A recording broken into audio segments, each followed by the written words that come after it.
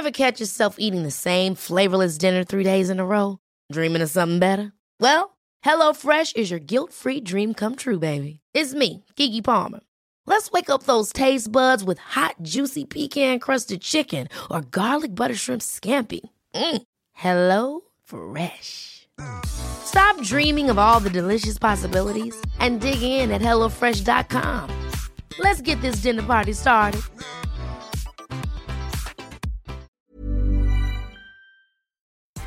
Good afternoon. This is Brooke Howard with The Daily Beast. It's Thursday, January 21st, and these are the top stories the Cheat Sheet team is watching right now. The Biden administration entered the White House determined to battle and end the coronavirus pandemic. But their purpose and planning could only get them so far. President Biden's team is just now getting a clear picture of how badly the previous administration had managed the crisis. One coordinator in Biden's COVID-19 response team said that what they're, quote, inheriting from the Trump administration is so much worse than what they thought. It's not just the spread of the virus that the Biden team has to tackle. The new administration has to handle the growing frustration around states being unable to vaccinate their residents quickly enough. States across the country are grappling with massive vaccine shortages, and hospitals and pharmacies have begun to run out. From the accounting to the way vaccines are allocated and scheduled for delivery, the system does not allow for the swift movement of vaccines off the manufacturing line to distributors.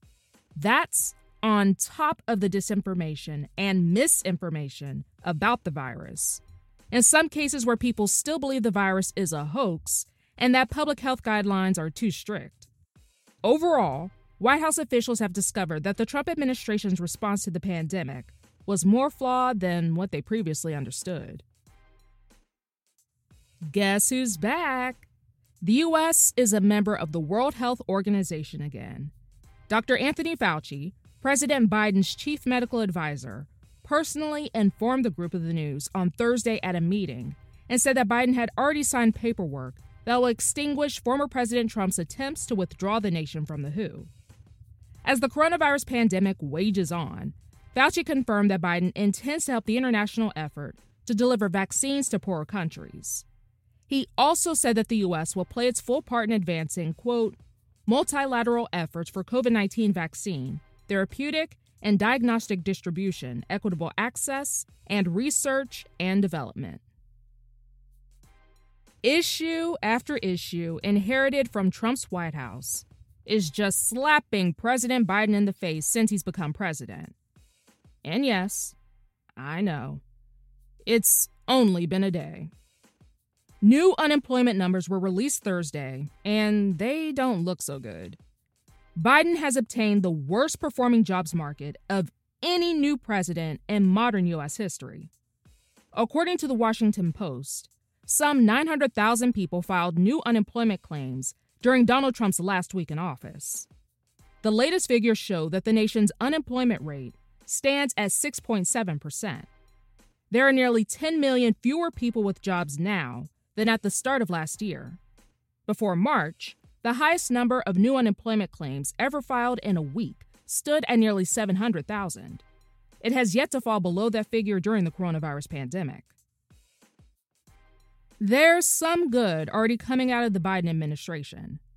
Late Wednesday, it announced a halt on deportations for 100 days to ensure a, quote, fair and effective immigration enforcement system focused on protecting national security, border security, and public safety.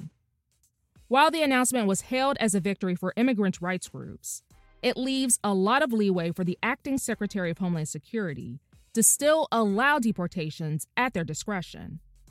Additionally, the moratorium will not apply to individuals who, quote, voluntarily agreed to waive any rights to remain in the United States, provided that he or she has been made fully aware of the consequences of the waiver. In the past, immigration lawyers have complained that their clients were pressured to sign such waivers or that they signed them without fully understanding what they were committing to. Who would stand up for white supremacists? Oh, probably other white supremacists. Speaking of which, almost immediately after President Biden's inauguration, on-air talent over at Fox News united around a message of rejecting the leader's call for unity. Many of the anchors and hosts at Fox saw Biden's repudiation of racism as a personal attack on all Trump voters. In particular, former George W. Bush advisor Karl Rove railed against Biden's call to battle racism and white supremacy. On Thursday morning, the Fox News contributor said that part of the inaugural address personally offended him.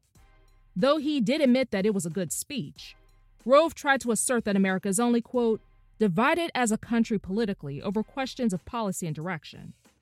He seems to think that racism is not an issue. The ordeal just makes the situation even worse at Fox News after far-right nationalist and on-air host Tucker Carlson complained on Wednesday night about Biden's rejection of white supremacy.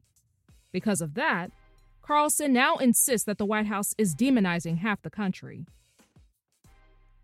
After Donald Trump's obvious defeat in the 2020 presidential election, clear-minded people would probably think the QAnon movement would die off, especially after Joe Biden's inauguration. But nope. Unfortunately, history has shown us that failed prophecies and frustrated predictions don't always mark the beginning of the end for some radically asinine social movement. Instead, the chaos could only become bigger and maybe even branch off and lead down another crazy, winding road. Social psychologist Leon Festinger and his colleagues study the case of the Seekers, a small UFO religion where people believed that they would leave the Earth in a flying saucer in the 1950s. Festinger came to the conclusion that when groups are deeply convinced that they're right and they have some sort of social support from other members of their group, they can maintain their belief system even when there's overwhelming evidence against it. According to Festinger, fringe members of a movement who are hit with a touch of reality are more likely to admit that they're wrong. After all, Hillary Clinton was supposed to have been arrested 3 years ago, but we definitely saw her freely attending Joe Biden's inauguration. Speaking of which, Biden was never supposed to have become president. But then, there are other followers who may double down, reinterpret, and regroup. And rather than disbanding, QAnon believers have already made their way into Congress. Not to mention that former President Trump claiming that he, quote, will be back in some form, does not help these conspiracy theorists grasp the truth. All of this suggests that even if Trump is convicted for inciting the January 6th riot, QAnon Trump loyalists will still hold him down. Unfortunately, they probably won't go anywhere. That's all for today. Check back every weekday morning and afternoon for more of the news you need to know. Find us wherever you listen to podcasts.